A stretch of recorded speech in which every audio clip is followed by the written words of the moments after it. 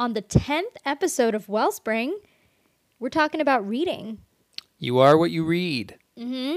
Which is something we get into in the episode. Yes, very exciting. A lot of wellness benefits of reading that I was not familiar with before this episode. Yeah, I feel like I actually learned a lot from what we discussed today. Yeah. And we also show our love and passion for reading through our discussions. Yeah, if you came here thinking you were going to get a recommendation, be prepared for like 20.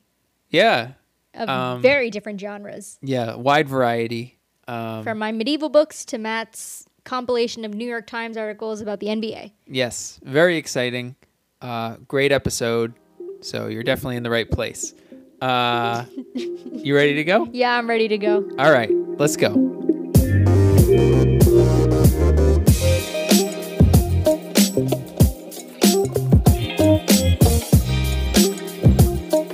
Welcome back to Wellspring, episode 10.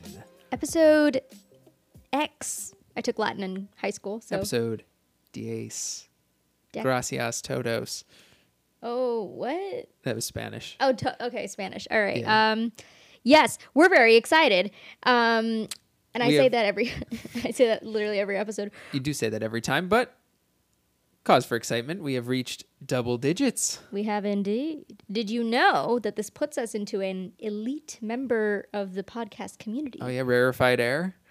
What? That's what they say about like rarefied air. It's uncommon. Anyways. Oh, okay. I didn't know that. But we are now part of an elite subset of podcasters because most people, when they start podcasts, like the vast majority of them only have like one episode and then they drop off.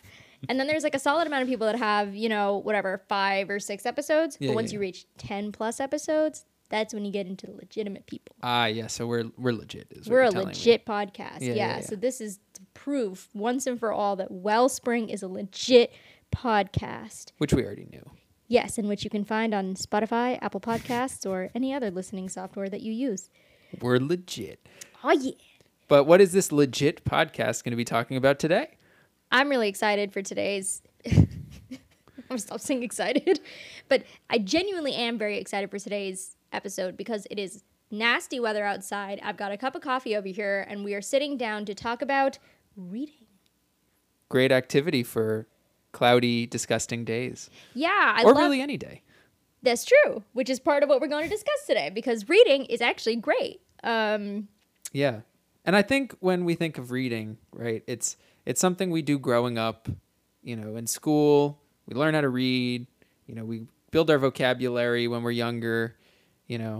I remember when I was younger and I was getting to like, this was maybe just my elementary school, but I was getting to like level M or like level P reading. And I got so excited and was comparing my reading level with my friends. But anyways, so it's definitely something, you do in school when you're younger, but we wanted to focus more on leisure reading, right? Yes. However, I will say there is a component of leisure reading that really comes from what you did as a child. So we'll talk about that because everyone wants to hear more about Matt's young years. That was one of the biggest requests, I feel, is that we want people want you to talk about your younger years. I feel like that request is coming from you. Yeah, it is. It is just you. It's just me, but it's okay. But yeah, leisure reading, right? I don't think it's the first thing we think of when we think of reading as adults, or at least in our age group now. And you were telling me about, why read when you can watch it on TV? Yeah. And even it's the art of just getting a book, a physical book. Yeah. And just like a printed book and read, which, you can read in plenty of other ways too these days, which I think we'll get into, but like, it feels like such a lost art. Yeah. Just like when you're not required to do it by your class, right? Yes, which is very different. I think a different type of reading there deserves to be a delineation between that and leisure because I think reading truly is fun, enriching, and is one of life's greatest pleasures, in my opinion. But I'm very biased. As much as I loved reading Crime and Punishment for my senior year English class. Oh, God. Yeah. Well, that sounds like a punishment in and of itself. It was a crime to assign it and a punishment to do it. Good one. Nice. But anyways, yeah, like you were saying, especially in this world today where everyone's watching TV shows. You know, you got your Netflix, your Hulu, your Amazon Prime TV, Apple TV, Disney Plus. They have all the So many. right. You're watching all these TV shows. You're watching all these movies, and at the end of the day, like, why do we read for leisure? Right? We read for leisure to kind of get absorbed in this new world or this different world. Right? Yeah. It's a form of escapism, but you know, to be in this new world that these authors are creating for us. I guess that's mostly fiction, right? But nonfiction is kind of a dive into a side of the world that we may not be familiar with, we may not have seen, and you kind of get a deep dive into that, which can be exciting. Yeah. I think the value for me, at least, is that when you are able to kind of take someone else's framework, like the words, the grammar, whatever they're talking about in the book or whatever's typed on the page is one thing. It's like a construct that they've created. You then get to play out what's happening in your mind, and that can play out as a number of different scenarios, number of different ways, and your internal visualization of the same words or the same passage, the same phrase can actually vary from you to the next reader. I think that's what's really cool about it, is you kind of create your own experience, which is not necessarily what happens when you're being fed the experience in a TV show or movie. Precisely. Yeah. I agree with you 100%, and I think we've just gotten lazy. Like, we don't want to think up that universe. We want it given to us on a silver platter, right? Yeah, like that's true.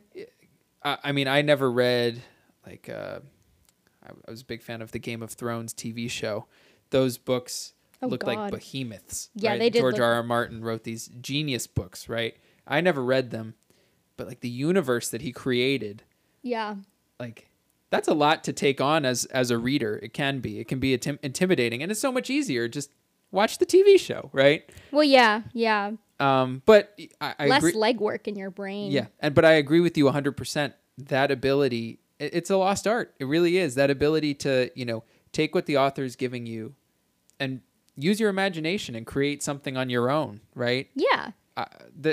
That's something you can't really get to the same extent watching a TV show or watching a movie. Yeah, exactly. And I think that's I think where it lends itself to, you know, being part of this podcast. There is a component of, you know, your brain, just reading helps your brain, which is, you know, medically that's great. But then there's also a lot of other benefits to reading, which we'll get into. You have like a whole list again. Yeah. Oh, I love my lists. You're the list master on this podcast, I feel like. Yeah, why not? I mean, it's I good. like it. It's itemized. It gets us through things. Yeah. You know what? That's the problem. We're too programmed for efficiency. I'm telling you. We're too programmed for efficiency. Is that why we watch TV shows? Or what are you connecting it to? No, I'm talking about reading in general, right? Why read a whole book that tells you about a topic when there's listicles and stuff online that give you like a really streamlined summary of things in 2 seconds? Oh yeah, and why watch a movie when you can just look up TikTok. the Wikipedia page like you do before we watch any movie? She already knows what happened because I like to read, and Wikipedia gives me a forum to read. I love reading. Oh, okay. But it's true. Our world kind of has become shorter and shorter form with the more Yeah, I mean, come on. That's why TikTok's doing so well, because. Ugh.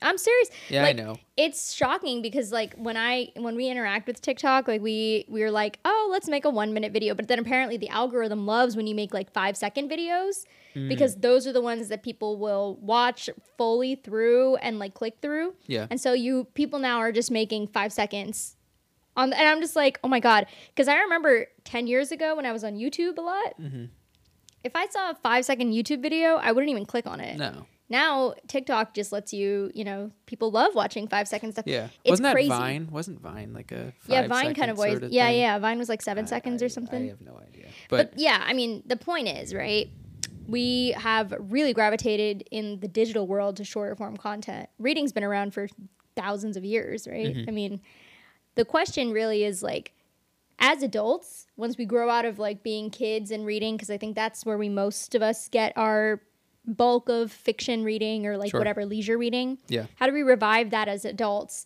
And how do we use it? How can we use it for our own mental, emotional, whatever wellness? Well, before we answer how can we do it, big questions. we have to answer, why should we do it? Yeah, that's a good one. And that is what I think we want to talk about next. Yeah. So you mentioned my list. Do you want me to go through my list first? Yeah, of course. All right. So Of we course. got It's list a time. list of things here. All right. And as always, we'll share our sources. Matthew's list. Ooh, I get a little jingle. Nice. Yeah. Okay. All right. So here's an article: Benefits of reading books: How it can positively affect your life. Okay. Sounds good to me. From where? It's from Healthline. From Healthline. Yeah. We love Healthline. Healthline's great. They just They're provide. good. They're good. They're well sourced. They link all their sources, so it's perfect. Yeah. All right. First thing: how reading can positively affect your life. It strengthens the brain. Yeah. Oh. Which you mentioned. Yep. But they've actually looked a little deeper into this using MRI scans. Oh wow. Reading has been shown to involve a complex network of circuits and signals in the brain.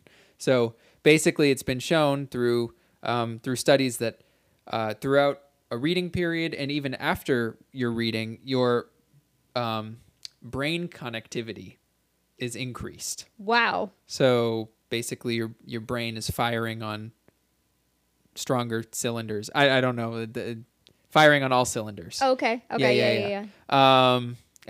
During and after you read, especially in the After you read. yes. Cool. Yes. Especially in the somatosensory cortex, which responds to physical sensations like movement and pain. Ooh. So I don't know. Wow. Okay. Get a better sense of your movement. I don't really know. I didn't know that. That's really cool. So yeah, so it strengthens the brain. That's what you mentioned before. Yeah. Brain connectivity is definitely But this is a more clear version with actual Yeah, evidence. they're out here. Yeah, that's awesome. They're out here with MRI scans. That's pretty next level. Yeah. Can you imagine just like reading a book and they just have you hooked up to like an MRI? I'd be a little nervous about me reading a book and getting hooked up to an MRI. I feel like I get judged. Like if I were being MRI'd about anything really, I feel like I'd be judged because if they're going to include me as one of multiple subjects, like what if I just like have no brain activity for like some of this, you know what I mean? Just like, oh my God, we got a dead one over here. Like it sucks. You know? No, I'm serious. Like we were watching SpongeBob this morning and it just makes me think like, I feel like if I were Patrick, I would be very self-conscious about getting MRI'd. Yeah. So they're just going to be out here like, we would love to use you for this study. And you're like, nope. No, and then I'd be like, the inner machinations of my mind are an enigma. That's from SpongeBob. Oh, yeah. Yeah. Nice. Anyways. But How that's else very can cool. reading be beneficial? Yeah. Increases empathy. This one, That's really at cool. first I was like, huh? But then I understood. So, especially for long-term fiction readers. Oh, yeah. Have been shown to have a better developed theory of mind. Cool. Quote unquote theory of mind, which is defined as the set of skills essential for building, navigating, and maintaining social relationships. This reminds me of my developmental biology class I took sophomore year. Yeah, they talked about theory of mind and stuff like that. But No. yeah, I mean, I think that's one thing that isn't necessarily evident that we talk about like in general society.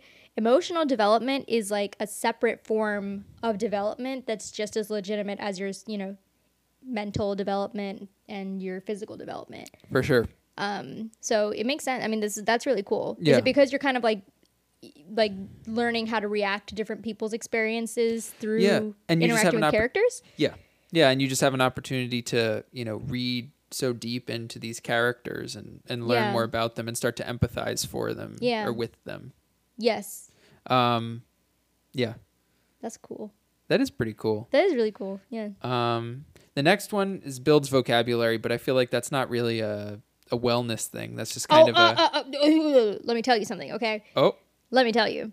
I just want to come out here and say that I grew up with the public school system, okay? And frankly, my vocabulary is a huge source of self-confidence in certain situations. Developing a wider vocabulary and knowing what words to use and how to use those words gives me a lot more confidence in communicating with other people. Having a wider vocabulary, I know it actually has impacted my self-image and my perception of self, particularly in the way that I interact with people and communicate. Oh. Yeah, and I'm I'm not saying I'm the best communicator in America. I'm just saying having a wider it's like having a wider arsenal in your toolbox. Yeah, for sure. That's how I view my vocabulary. That's really interesting. This is obviously a study with subject number, like with an N of one, like one subject, i.e. me. But it can make a big difference. Having a wider vocabulary really, broadens your horizons too, because then you can communicate on multiple different planes with different people. Yeah. So. No, I didn't really think about that. I guess it's because my vocabulary it's not terrible, but it's just fine. Yeah, Matt's vocabulary is interesting because I'll talk to him about all kinds of really interesting and fascinating new topics, and his responses was like, Hey, what? I didn't know I was a beluga whale. I'm kidding, but it's nice to talk. It's nice to have that, even if you're not using those words all the time. Yeah, I will attest to Aditi having a very high level vocabulary, which may not exactly come through from the number of times she uses exciting to describe every episode of this podcast. This may inspire me to come up with synonyms for exciting and use them for every podcast. I'm like the living thesaurus, I'm thrilled. Yeah. Sounds good. But I hadn't really thought about that. That's really interesting. So I guess building vocabulary is a wellness it can be a wellness perk. Yeah. Of reading. The next thing, that reading prevents cognitive decline. Nice. So studies have shown that seniors who read and solve math problems, so I guess you got to do both, every day maintain and improve their cognitive functioning. Oh, God. I can barely do math problems currently. Well, it's all right. Okay. You'll be okay. I'll just read extra to read extra. And also a 2013 study showed that people who have engaged in mentally stimulating activities, reading being one of them, all their lives were less likely to develop the plaques, lesions, and tau protein tangles found in the brains of people with dementia. Really? Yes. According to I think that's really, really cool. That's pretty fantastic. Yeah. So, I mean, obviously, I have to reiterate with a lot of these studies, you cannot imply causation from a correlation. Sure. The classic adage of correlation does not equal causation. Mm-hmm. But nonetheless, the fact that they're determining that there is a correlation in the first place, because reading is, it's a factor that's adjunct to a lot of like other factors, like, your education level, motivation levels, that kind of thing. It's cool that those factors can actually influence your biology. Yeah. I will highlight that this study was just looking at mentally stimulating activities. They did list reading as one such mentally stimulating activity. Oh, yeah. But okay. If you can find other ways to stimulate yourself mentally, I think you can you could be good to go as well. Nice. Yeah. Okay. Well, that's cool. Yeah, for sure. You can influence your own biology, like your neurobiology. Yeah. Through activities like reading. We'll talk about math problems like another time though, because I want to talk about math problems right now. No, just kidding. We're on both different ends of the spectrum. If you can't tell already, Matt is a very mathematical fellow. Well, you're really good at mathematics, so. I wouldn't say that, but anyways, I'm a numbers driven person. A numbers guy, yeah, numbers guy. Math kind of scares me, especially when they stop using numbers in math. Oh, I'm not thinking about that. I'm really just thinking about elementary school level mathematics. Like that's as far as that's as far as I'm gonna go with math. Okay. But I'm very much more of like a non-numbers driven person. I don't know what the opposite of that is, but I'm probably that. I'm a words driven person. You're a words driven person, much more than I am. Yeah. Nonetheless, either way, you don't have to be a particular kind of person to read. That's another good point. Yeah, and like I said, I'm very quantitatively minded. But I really enjoy reading, and we'll get into this for sure after the sources. We want to talk a little bit about our reading experiences and maybe some recommendations that we have. Oh, some recs. I love reading recs. I feel like that's the thing I do now with all my friends when I meet them. I'm like, so what have you been reading recently? And then people tell me, because I guess the past year has gotten people into reading because they're so bored. They have nothing else to do. Well, escapism, escape COVID, at least for a little while. Yeah. But returning to our list. Oh, yes, the list. The next benefit is that it reduces stress. A 2009 study showed that 30 minutes of reading lowers blood pressure, heart rate, and feelings of psychological distress just as effectively as yoga and humor do. So they were looking at Wow. reading, yoga, and humor as ways to Well, reduce yoga stress. and humor are pretty powerful. The relationship that they have with reducing stress levels and like cortisol levels is pretty well documented in the literature. So it's interesting that reading can have a similar effect. Yeah, for sure. Yeah. I mean, I didn't really know about humor. I guess intuitively that makes sense that would reduce stress. But if it's on the same footing as yoga, Well, I guess laughing has been shown to reduce, stress Reduce hormones. stress. Yeah. that makes sense. I buy it. Yeah, I buy it too. I mean, yeah, it makes sense. Yeah. The next one, it aids sleep. They What? didn't really have much. They didn't have a study pinned here, but they basically just said that the doctors at the Mayo Clinic suggest reading as part of a regular sleep routine. Well, yeah, it's also because if you're reading something physical, at least you're not looking at a screen with blue light, and that's partially part of it. You're not really looking at a screen before bedtime. Yeah, I think that's the big thing. Well, That's the big thing. Well, it's I know I've heard you shouldn't be looking at your phone before bed, and they said in this study or not study in this article, ideally printed books, not on a printed tablet books, right. of sorts, because of the harmful effects that does before bed. But reading seems to be a positive before sleep, and I think it has to do potentially with, as we were saying before, one of the potentially more inconvenient things about reading is that it makes us think. Yeah, then you get tired. So you're going to get tired if you're thinking yeah. late at night. That's true. Very true. I have had my fair share of nights, not recently because I've stopped reading before bed, where I've just had my book fall on top of me Aww. and just fall asleep. Mostly Crime and Punishment.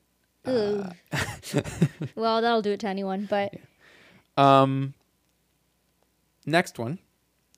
Alleviates depression. Now, again, they didn't have any studies here, and I should have looked into this a little bit deeper, maybe, and found another source, or a study rather. But there was an interesting quote that I liked that they had from the British philosopher Roger Scruton.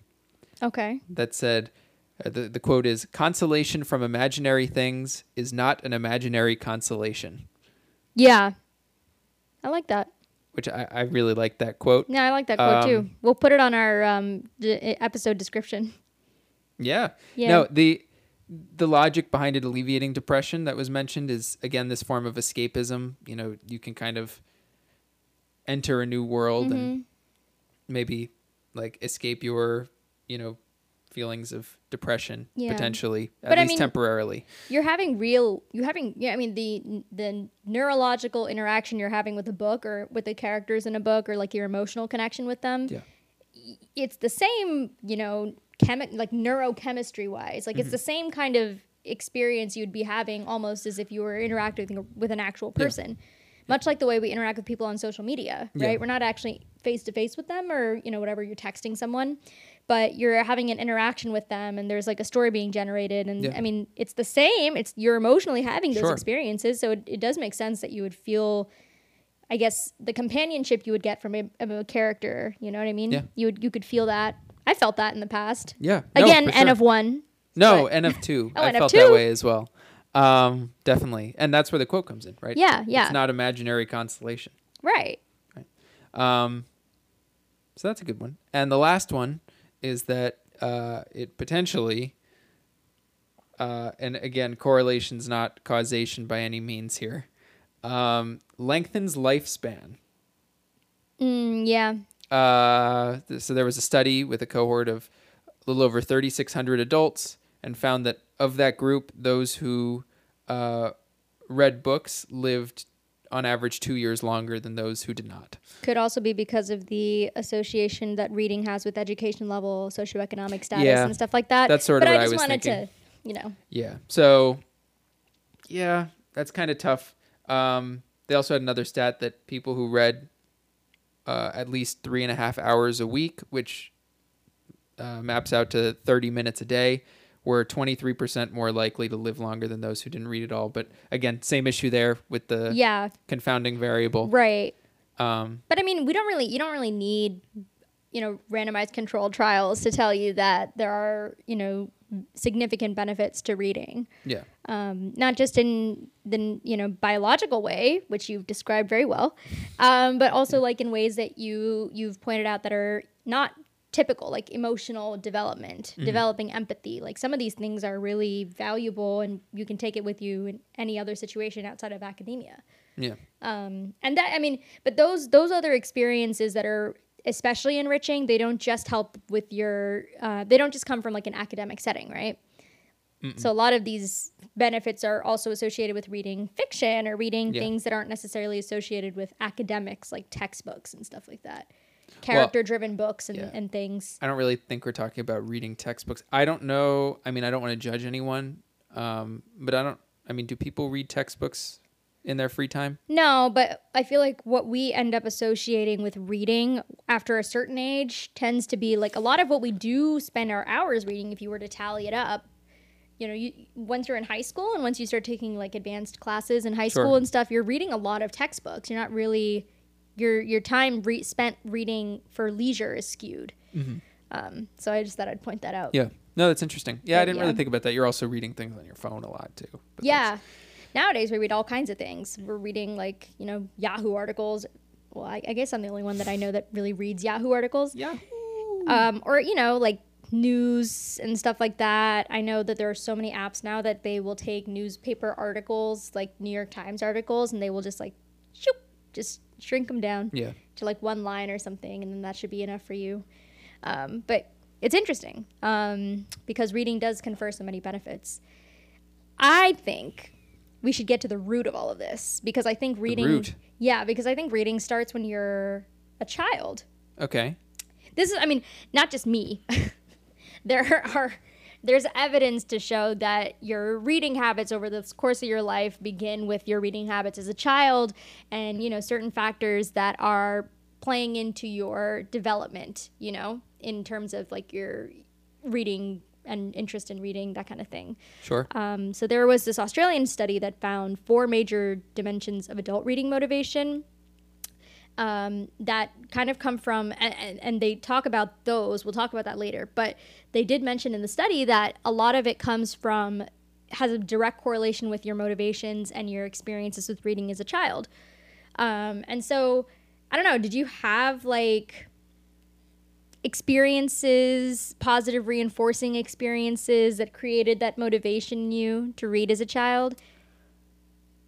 There was a big culture, that I can remember about, reading for fun, reading for pleasure. Children's books are huge. That's like a big thing. Yeah, I'm trying to think. I don't know. There were definitely some books that I really enjoyed reading when I was younger. I don't know if there was like an event in my life that. It doesn't have to be an event. Just like I actually, it's rather, they would prefer it be habits, like reading habits. Like, for example, my mom used to read to me every single day when I was younger. I recall some of these because I have a weird memory.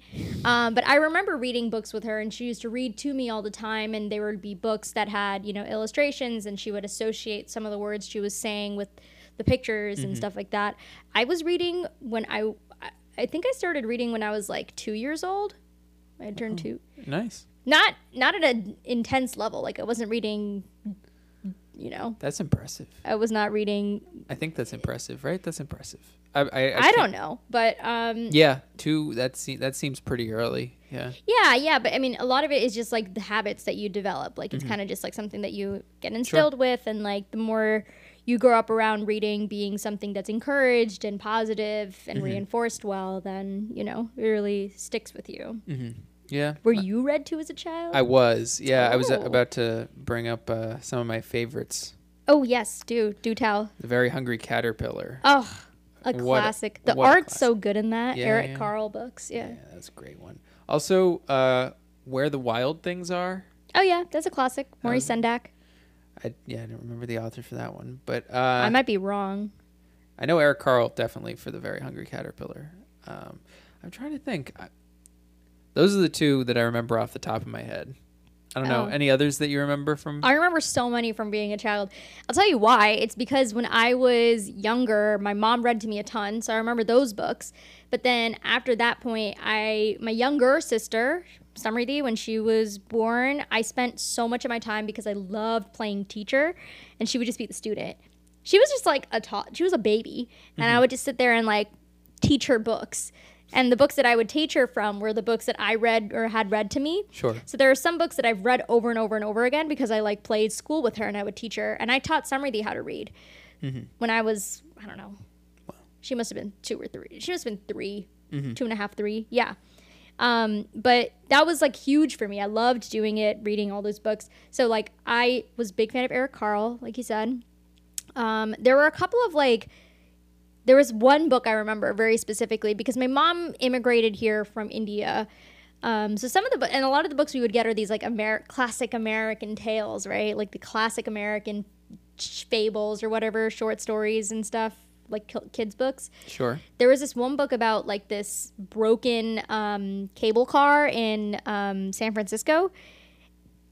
I remember us reading that book over and over again, and my mom would be like, wow, look at this. It's so cool, the cable car. And like we would experience it together. It was pretty funny. I don't know if my mom remembers that. She probably does. My mom remembers a lot of like the individual books we read together, but there were a ton. Also, another thing was when I would watch a lot of TV that had books created of the TV shows. Like Blue's Clues had a lot of books. Where it was like, can you find the clue? And it was very interactive. So those books. And then there were those classic books that were like, you know, fuzzies or whatever. Like they'd include like textures in the books.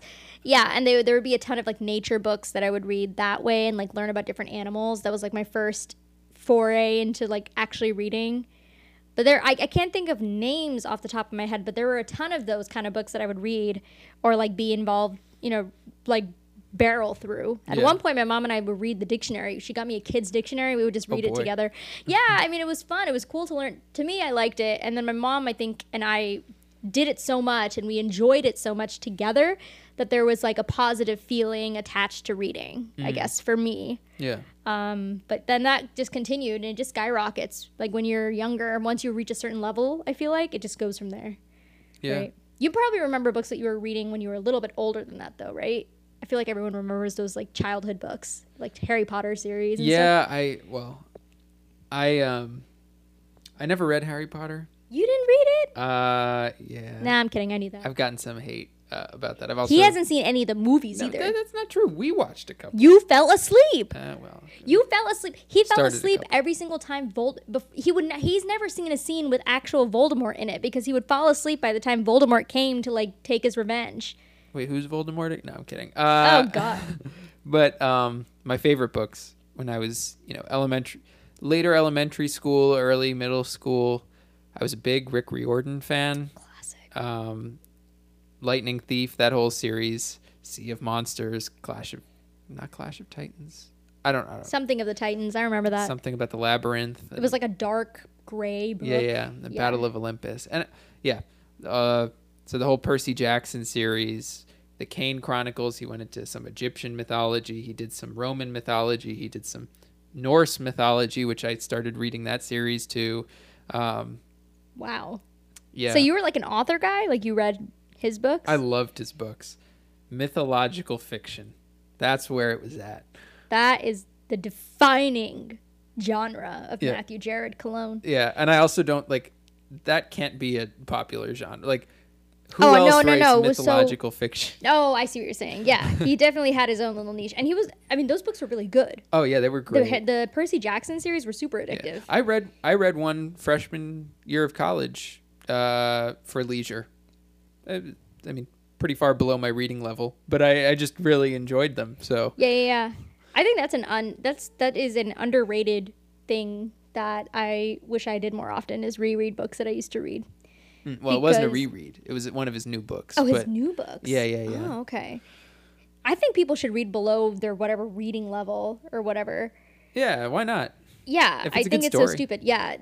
It's called like the Flesh Kincaid reading level, reading ease on Word when you when you run your stuff through the word processor. I was so obsessed with my reading level for so many years.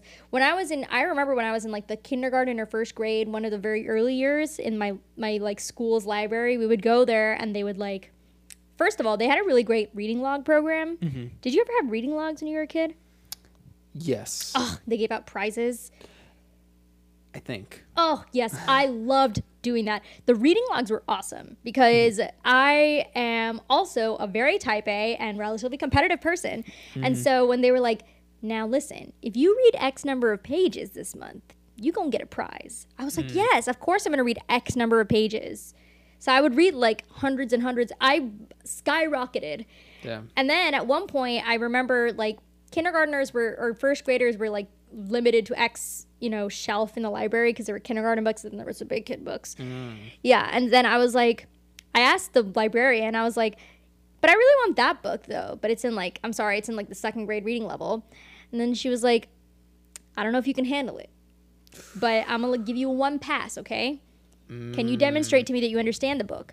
So then I took the book out from that section of the library, went home, and then I had to describe. It was like a book about platypus, I think. Pretty sure it was a book about platypus. Platypi, right? I don't know if that's how you pluralize. Yeah. But then I took the book home, and it was like a nature book, which I'd read these nature books a ton because I was super into it. Yeah. And then I came back and I explained it to her, and she was like, you now have access to the second, third grade section of the library. And I was like, grr! So what a moment. It was awesome. What a triumph. It was so cool. And then I was like very excited by that. I don't know. It's very motivating. Yeah. I guess that's part of like I guess reading was one big motivating factor in my personal life. Maybe that's why I like reading and writing. I don't know. But it's really, it makes you feel good. Like I thought it was really cool that I got to read in the second grade reading section. I thought that was awesome. Nice. Yeah. I was probably there when I was in second grade. In the second grade reading section. I don't think I was ahead. But it's okay. You don't have to be. Yeah. Who cares? Like, it's such an inconsequential thing. I'm just excited about it because that was on. I was so obsessed with my reading level and all that stuff. I did the whole Flesh Kincaid reading scale thing until like my senior year of college because I was like, 15th grade reading level? What even is that? Yeah. I don't know. Were there any books that you were a big fan of when you were a kid? Any highlights, any standouts? Yeah. Aside from Platypus book. Yeah. There were a couple of like overachieving kids in my class when I was in elementary school too. And so we would always try and like outread each other with like different books. One of my really good friends in elementary school told me about a book called A Tree Grows in Brooklyn. Okay. That book was awesome. I read it in the 5th grade. It was great. It was very New York-ish, and I learned a lot about that, like turn of the century New York. Okay. So, very interesting. And I think she was a Jewish girl in Brooklyn. So, yeah.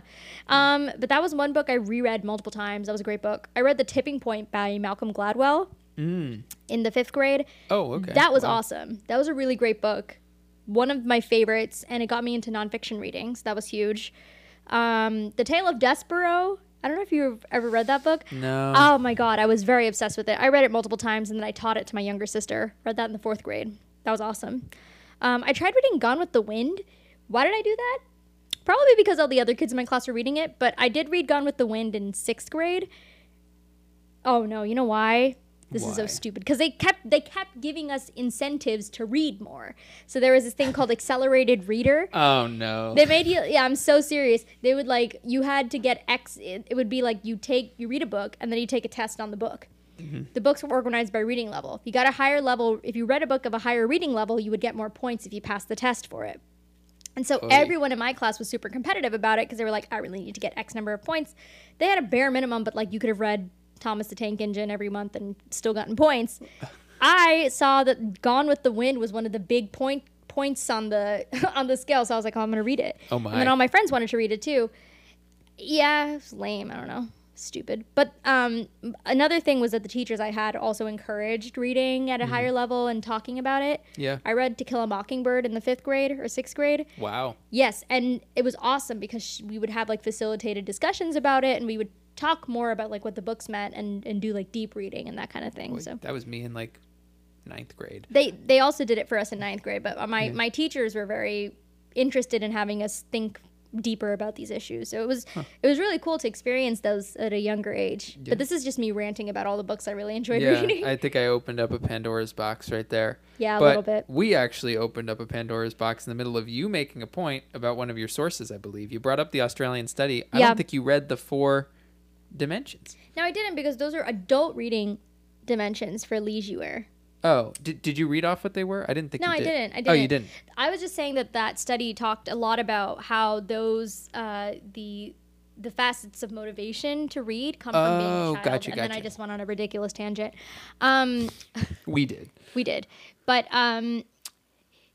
yeah, I think for the adult reading habits, the four major dimensions of adult reading motivation were as follows. Okay, reading is part of the self, reading efficacy, reading for recognition, and reading to do well in other realms.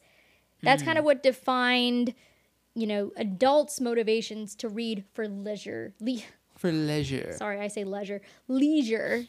Leisure. Which I find really interesting. I think my motivations, obviously, I mean, your motivations are going to change as you get older to read, right? How long were you reading like kiddish books and then transition into reading like adult books? Do you know if that was a clear transition for you, or what do you define as a kid's book and what do you define as an adult's book? maybe in high school is when they do it. Like, the kind of, the books that they make you read for class in like AP English or whatever. Sure, yeah. Those are probably like adult books. Yeah, okay. And yeah. then like, Percy Jackson is probably more geared towards kids or like young adult. They call it What? YA literature. What? Hey! No, I'm serious. I know. That's what it is. Yeah, It's a I know. genre. It's called YA. I know, I was kidding. I mean, probably high school is when I made that transition with, I remember I enjoy reading, but I was, very into school. In high school, had a lot of work. Yeah. Taking a lot of AP classes, on and on, whatever. It falls off. So I was having trouble reading, and I had finding time to read, and I had this pile of books in my room that kept growing. Mm-hmm. And I think by the end of high school, I must have had like 15 books in that pile of books that I wanted to read. The summer after high school and the summer after my freshman year of college, I knocked out, I think, 10 of those 15 books. Wow. Yeah.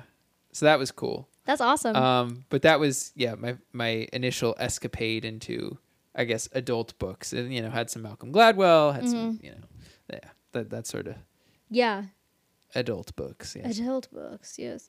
But that's cool that you were able to take time out and like do that. It makes you feel accomplished, doesn't it? Am I just the only one? It makes you feel good when you finish a book. Yeah, when you finish definitely. When you have a physical book and you finish it. You're done, yeah. And then you put it down. My hands are always like tired from holding it up, and so it just feels really light when I put it down, and I like find it's very satisfying to like put down a finished book physically. But yeah, I guess this bleeds into like the dimensions, right, of motivation. It's hard to get motivation, first of all, because I think it's hard to have time. Is that what we're getting at, right? Like, it's just hard to find time to read for leisure. Yeah, well, When you have a busy lifestyle and maybe you're not in school anymore too, and you have work and other things. I think at least for me, I don't want to speak for everyone because when people say they're busy, obviously I trust that they're busy. Yeah, right. But for me, I mean, I think there's something deeper going on because I still believe that like I can make time for it if I really wanted to. Like I spend enough time watching TV, I could just swap that out for reading a book. Right? Yeah. But I guess too.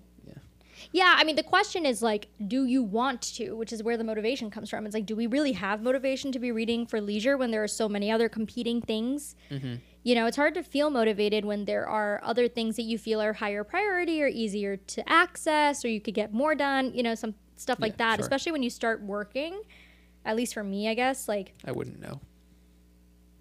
I forget about that. But, No. It's like also when you're in school, right? Like reading isn't necessarily for leisure, but you are reading a lot, and it gets tiring after a while, and then it competes. These are competing interests, I guess. It's hard to find that motivation. Yeah. But I guess the reading, for me, what resonates first with the dimensions of motivation, right? Like reading is part of the self. I feel as though that is something that if we really thought about it, like reading is part of building ourselves, which I think is what this means. I don't know if that's what this means. Am I interpreting that correctly? You're the one who looked into this, so I'm not 100% sure. Is that what that phrase says to you? Reading as part of the self. as a dimension of motivation. Yeah, like reading to build yourself. I feel like that is because from what we've talked about with the evidence for reading, right? I'm very much I guess I'm the kind of person that likes to work on themselves. Like I really like to talk, I like to do self-development in different areas of my life. Since you even mentioned the research, I'm like more motivated to read because I think that's going to help me build my, empathy or empathetic skills or, something like that, skills in certain realms. So reading as a part of myself in that sense, but then also I guess maybe the other dimension is like what you've read creates you, like over like that's deep. The things you read are like a part of your inner life, like what you create is part of your inner life. The stories you are what you read. Well, yeah, kind of. And what you eat. And what you eat, right? I mean, but like the stories that you were brought up on and stuff like that, I feel like those are to me very salient. I think about, I think when I think a little bit more about it, it does come down to like what I was exposed to watching TV or reading when I was younger, for like sure. what I was exposed to. But that's my thought process, I guess. It helps me to feel more motivated when I think about it that way. Like reading is creating the person that I am in a richer way, like enriching myself, right? Yeah. So when you read your British history about people getting hung, drawn, and quartered. We haven't gotten to the part where I talk about our adult reading habits Spoiler alert. Gosh. You're really building the self. Yeah, I'm really building myself. But no, I think also like reading efficacy was an interesting dimension. Is that just people want to get better at reading? Is that not it? Is that not the... Well, yes, because I think that is one of the things. Oh, okay. It's like we talked about this just now. Like finishing a book is a very positive experience. Sure. When you finish a book quick, it's a nice experience too. I really like that. Oh, I'm such a slow reader. I am such a slow reader. Are you gonna take the opportunity to talk about your journey with it? We could talk about that later. Do you want me to talk about it now? I mean, I probably spent like a year reading that book, but it's a big book. It is a big book. It is a big book by Stephen King. By Stephen King. The clown. Yeah, the guy, clown. Pennywise. Pennywise. Yeah. Basically, my motivation for reading that book, since we're talking about motivations, my motivation is not on this list. My motivation was I was too scared to see the movie because I don't like horror films. So I figured I'd read the book, and I'd been looking for an excuse to read a Stephen King book. That was my first Stephen King book. Well, I read his memoir on writing, but I don't really count that. So I love his memoir. I'm reading it right now. It was really good. It was so good. I remember reading it. That was actually for school, but in high school. But it was smart high school. It's a great book. It was my first fictional Stephen King book, and that one was great. But it was like 1,400 pages, so you can't really blame me for taking a year to read it. I mean, come on. No. It's totally not your fault. But it does the longer the book, it does increase your satisfaction upon finishing it because then you're like, that's true. I did it. And it makes a louder thump when you drop it on the floor. Exactly. Afterwards. I think the efficacy is definitely tied to the thump of the book when you finished it. Although hardback versus paperback, not a fair comparison. That's true. That's very true. But it does help in your reading in other ways. If you read more for leisure, you're going to read faster and with more of an understanding when you do things like, comprehension. And I mean, I read daily on my job currently. And, it helps me when I'm able to read more offline and put less pressure on the act of reading. I do feel like I get more stuff done. I feel like it helps. Or the fact that I have been reading throughout my adult life helps a lot as far as like understanding boring, dull readings that I don't want to do. But I understand it. I don't have to read it multiple times. But yeah, so I mean, the other one is reading for recognition. All right. And we're at crickets. Chirp, chirp, chirp. No, as a motivation, I guess to recognize, I mean, I don't know, maybe if we're talking about what motivates adults, maybe recognize certain cultural things. I don't know, like if maybe recognition is a loaded word. There's like a lot of different things it implies, I feel like. I don't know. My motivation if I were to have read Harry Potter, my motivation for reading Harry Potter would be because other people read Harry Potter and make references to it. And when I can go to understand Universal it. Studios in California, there's a Harry Potter world, and You'd care more. I would recognize it.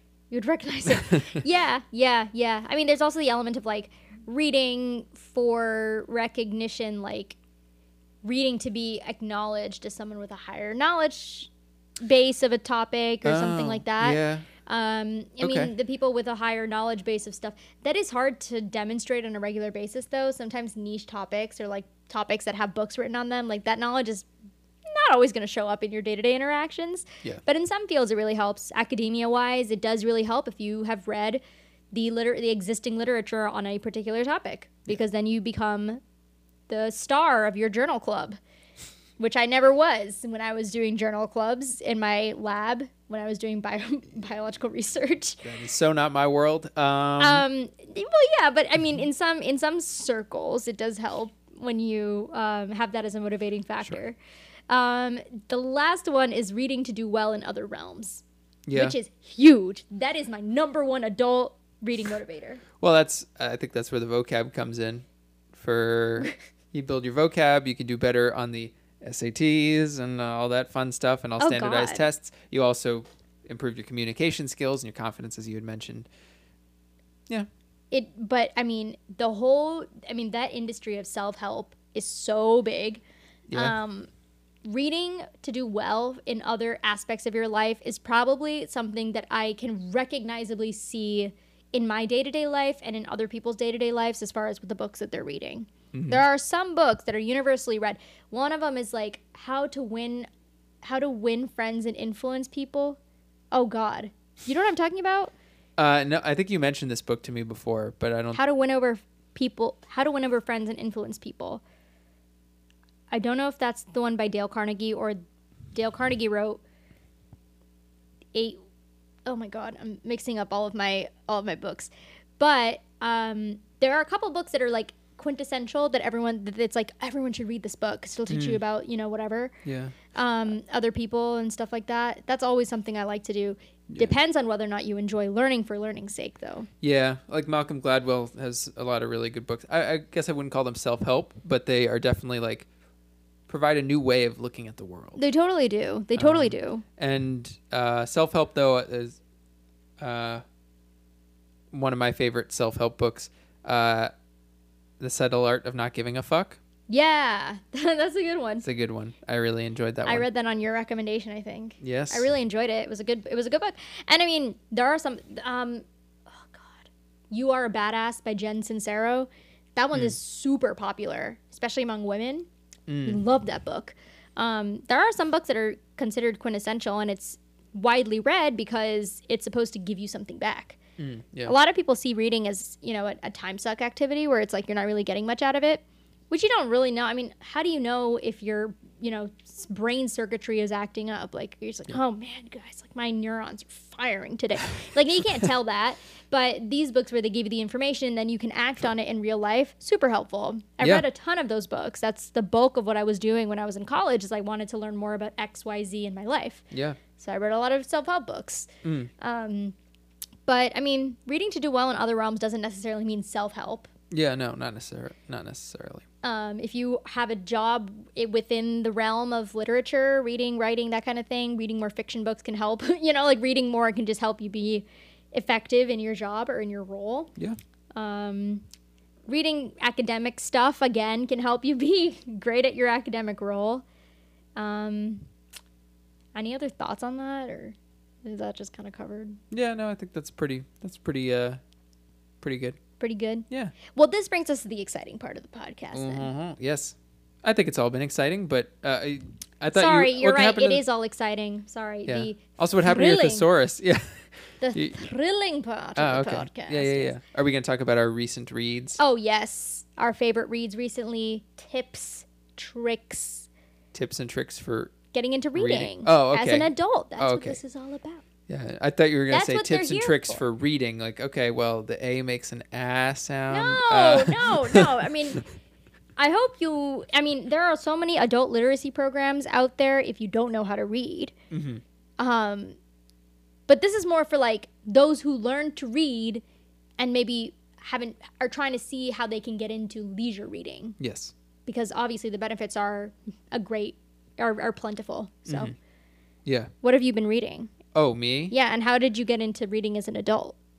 Well, I kind of gave you that transition of reading, how I got into reading as an adult, I guess. I just had all those books that I had been wanting to read in high school, and then kind of over the summer I read them. The thing with me is that I have trouble just sitting down and reading in just a normal like day-to-day life in a chair. I don't know. A residential setting? Basically, I read at the beach. That is where the most significant bulk of my leisure reading happens. I don't know why. I just really like going to the beach, getting my chair, getting my umbrella, just sitting back and reading a good book. So that's kind of where the majority of my recent leisure reading has been happening. And because of that, I basically read in the spring and summer. So last summer was the last book I read. Really good book. Definitely one of the best books I've ever read. It was titled 11/22/63. Is that a Stephen King book? Yes. Yeah. Second Stephen King book I read after It, which was also a great book. I read that 2 years ago. But last summer I read 11/22/63. Amazing read. Stephen King is known for, his horror books. Yeah. This one was less horror, more thriller, like sci-fi. Oh, It was a time travel. Oh. Yeah. But it was really cool. It was time travel, but like historically accurate time travel. So for those of you who know your history, 11/22/63 is the date that JFK was assassinated. So that is a central aspect of the book. But it was a really thrilling read. And I highly recommend it. It's a pretty big book. I think it's like 1,200 pages. Well worth your time. Also, if you're not a fan of reading, I know we're talking about reading, but it also has been made into a TV series on Hulu. But highly recommend the book. That's my most recent read. I mean, I guess I can list some other books. I read this book, so that was fiction. I also read this nonfiction book, Elevated: The Global Rise of the NBA. Again, big sports person. It was a really interesting format for those of you who may be interested in sports. It was walked you through the history of the NBA, which is the National Basketball Association, for those not familiar. And it did so it was compiled by the New York Times, and they basically brought you through the history by compiling New York Times articles from as early as the 60s. Oh, that's really cool. So you basically read about the history of the NBA through the New York Times. That's so cool. Yeah, so that was a really cool read. I said I read It the summer before that. I started reading Lord of the Rings. Unfortunately, I've been having trouble getting back into it. The first book of Lord of the Rings, that is. But yeah, so that's kind of my reading situation at the moment. How about you? I know you have been reading a bit more than I have recently, although read may be an interesting verb to use. All right. Yeah, well, this is the point where we get into the whole debate, because so essentially I really enjoy reading for leisure. I fell off in a very big way from high school through, a significant chunk of my college experience, because this is kind of the same thing, right? Like a lot of the reading became reading for class or reading for, something like, journal club or whatever. And it wasn't that I was reading all academic stuff. Sometimes it was reading literature because I would take, English classes. Mm-hmm. But it wasn't necessarily leisure reading because I was reading it for the purposes of, going to class. So I would have to read and then analyze the book, which fun. I enjoy it, but it's not fun. It's not just like a fun read. Yeah. So gotcha. Wasn't super into reading for a couple years. And then I was like, honestly, I don't love fiction anymore. It just kind of fell off because I used to be huge into fiction. I would write a ton of fiction. And then I was like, I'm not really into fiction as much anymore. And so I started reading like nonfiction or trying to get into that. But the problem with some nonfiction books is that they get so granular into some of these subjects that I do not care about. So the problem is that it's like talking to someone that's super obsessed with the topic, and you're just like, I just don't care about, like, I don't care what you had for breakfast the morning you discovered X, Y. I don't care. So basically I was just like, I'm not really feeling reading at the moment. And then just by chance, one of my friends who is an avid reader was telling me about her recent read of this book called Educated by Tara Westover. And then I was like, on a whim, whatever. Interestingly, at the same time, my mom was telling me about a book she had read on her Audible account. Dun, dun, dun. Her Audible account. And I was like, oh, okay. And I'm one of those people, I really liked reading a hard copy. Like, I liked having the physical book there. However, Educated was pretty expensive in hard copy version.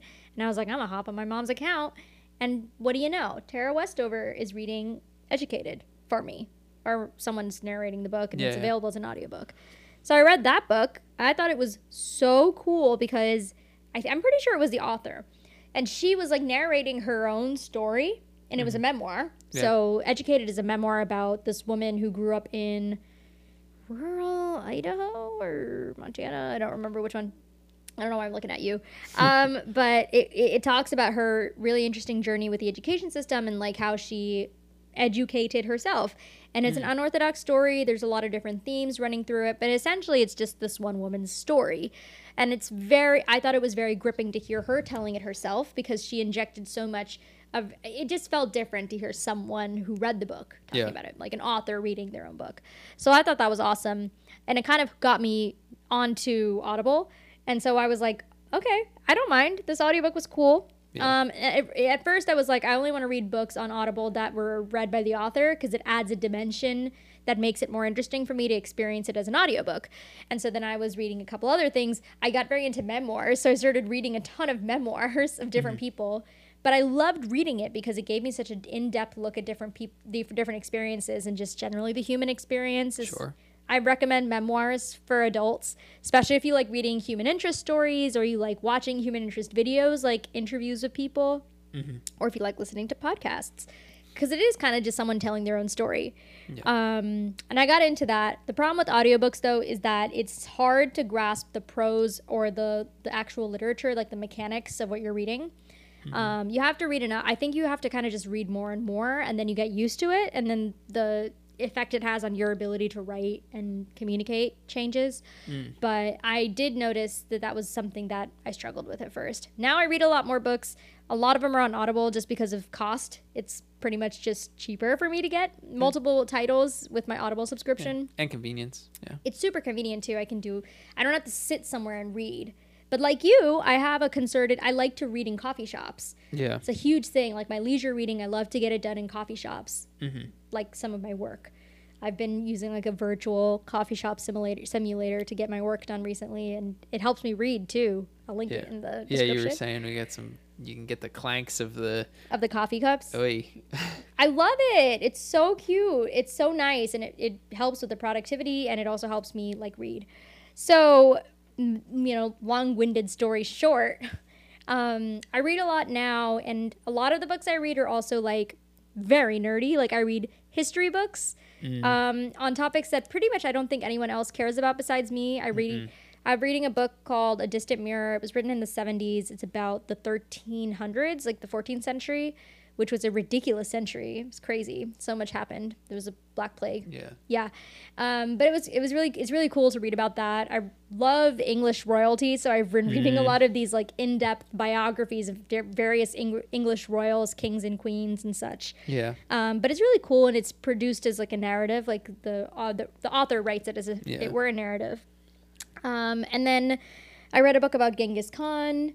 If you're at all interested in Genghis Khan, this book is probably the main book to read. It's by Jack Weatherford. It's called Genghis Khan and the Making of the Modern World. Great book. Talks about history outside of Genghis Khan. How many of you have I lost in this point? This is so boring. My favorite memoirs that I've read recently. How about that? I'll start with the Sure. with memoirs. Favorite memoirs I've read recently are "In Order to Live" by Yeonmi Park, and she talks about her experience defecting from North Korea and then living in Wow. China. Oh. And I think there's it's a really crazy story and it's very moving. I like when books make me cry. It's just very effective prose, and I believe Yeonmi reads it herself. The author reads it, or someone like that reads that. But it's really good. And I recommend giving audiobooks a try just because it is easier to integrate into your day to day. It's hard for me to read it. It's really hard for me to find the time or the place and the right environment to read. So Because that's important. it is important. Yeah.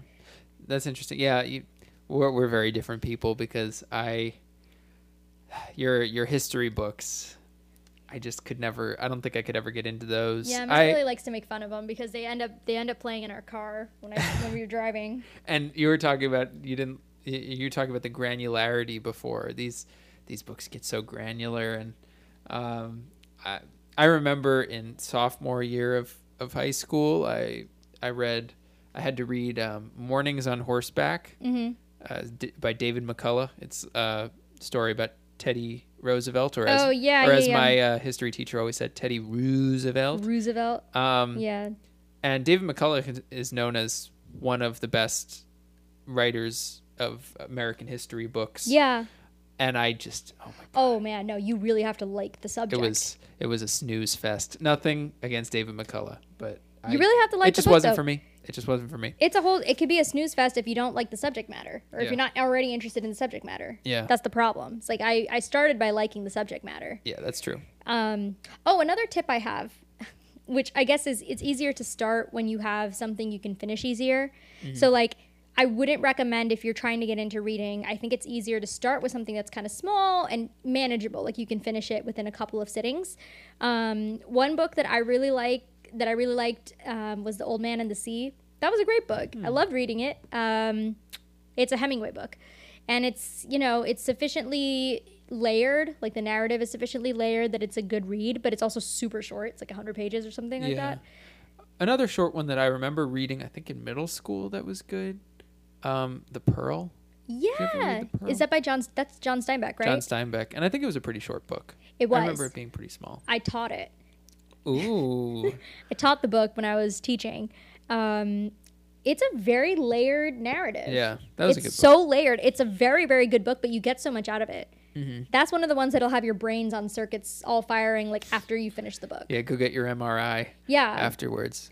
But these books are really great, and the point is that they're very rich and they just pack a lot into a little. I mean, Hemingway's famous for not bullshitting people with his prose, right? His style is very to the point. Yeah, as opposed to like Charles Dickens, that rumors are he got paid for the word. Good God. And yes. His books, I read Great Expectations by him and was not the biggest fan. Yeah. But, and I think if you're trying to get into reading, definitely. Not starting with it. By Stephen King. I mean, or 11/22/63. I mean, it was a great book, but it's a tall task. Definitely. It's a tall task. Yeah. And then if you have a subject area you're very interested in outside of reading. Well, so that was going to be what I was going to say in terms of how to get into reading. So starting small, I think that's a great tip because, like we said, the feeling of finishing a book is great. So at least early on, the sooner you could get to that, the better. And yeah, I think finding a genre that resonates with you, because I mean, this is what you said too. You fell out of reading because you weren't really enjoying the types of books you were reading. Yeah. But there really are books for everyone. Any interest. Like, I mean, I was talking about mythological fiction earlier. I read this book about the history of the NBA. Like, yeah, you can really find a book for any of your interests. Yeah. And it's really, I mean, they can be really engaging, really interesting. Yeah. And definitely worth your time. Yeah, absolutely. I guess one other tip I have, the closing tip perhaps maybe. Okay. Medium matters. The medium in which you're reading matters. Medium. Okay. And the media, I guess because there are multiple mediums. Oh, okay. Yeah, media is the plural of medium. Yeah. Yeah, well, I think one thing that I see is universally hated by people is reading from a laptop or a tablet. Like Kindle, I guess, is a little bit different. I don't know a ton of people that have Kindles nowadays, but getting a book in a PDF form and reading it as a PDF, it can feel a little academic, even if it's not an academic book. I read The Alchemist as a PDF by Paulo Coelho, which was an amazing book. Yeah. It just was a little unwieldy reading it as a PDF. Yeah, there's just something about... And screen time, too, especially nowadays when you're on the screen all day. Yeah. Yeah. There's just something about getting the physical physical copy, book matters especially a lot. like yeah. I got this copy of Lord of the Rings. Mm-hmm. It's all, I think, is it 3 books? 4. Oh. Well, The Hobbit's separate. Yeah, The Hobbit is separate. It is 3. Sorry. So all 3 books of Lord of the Rings together in one, and the cover is this beautiful like gray with like golden lettering. I don't know. There's just something about it. Like when you get a nice looking book, it gets you excited. Yeah. I don't know. Oh my God. Yeah. The feeling of when we have, there's this one bookshop that we like to go to, like a local bookshop, like in our area. It's so nice to just go in and physically pick up a book and you know, enjoy it. Me, myself, I like to kind of check out and see if it's on Audible because of cost. Mostly it's purely cost constraints. And I feel like the more I've listened to it, the more I've gotten into it. The fact that it's not on screen is huge for me because I don't like to read on screen any more than I need to. Yeah. And, you know, if I had the resources to buy as many physical books as I wanted, I would, you know? I mean, another resolution to that is go to a library. Yeah. Library has been hard to access, I guess, now because of COVID, but you can check out books online. Yeah. Pretty sure you can do that. Yeah, and you can audiobooks are another great way. I support audiobooks. I think they're a great way to just mitigate reading on screens all the time. Yeah, that's true. And you can read books while you're washing the dishes. Yeah. Doing your laundry. Library culture needs to come back. I feel like library culture was huge when I was like younger. I remember I went to library all the time. I don't think, I don't know if, I don't know if it's gone away or we've just aged out of it. Oh, maybe. I don't really see my younger siblings going to the library a ton. This is, before I think pandemic. Your affinity for reading and the fact you started reading at 2 years old. No, my younger sister also read pretty early. All right.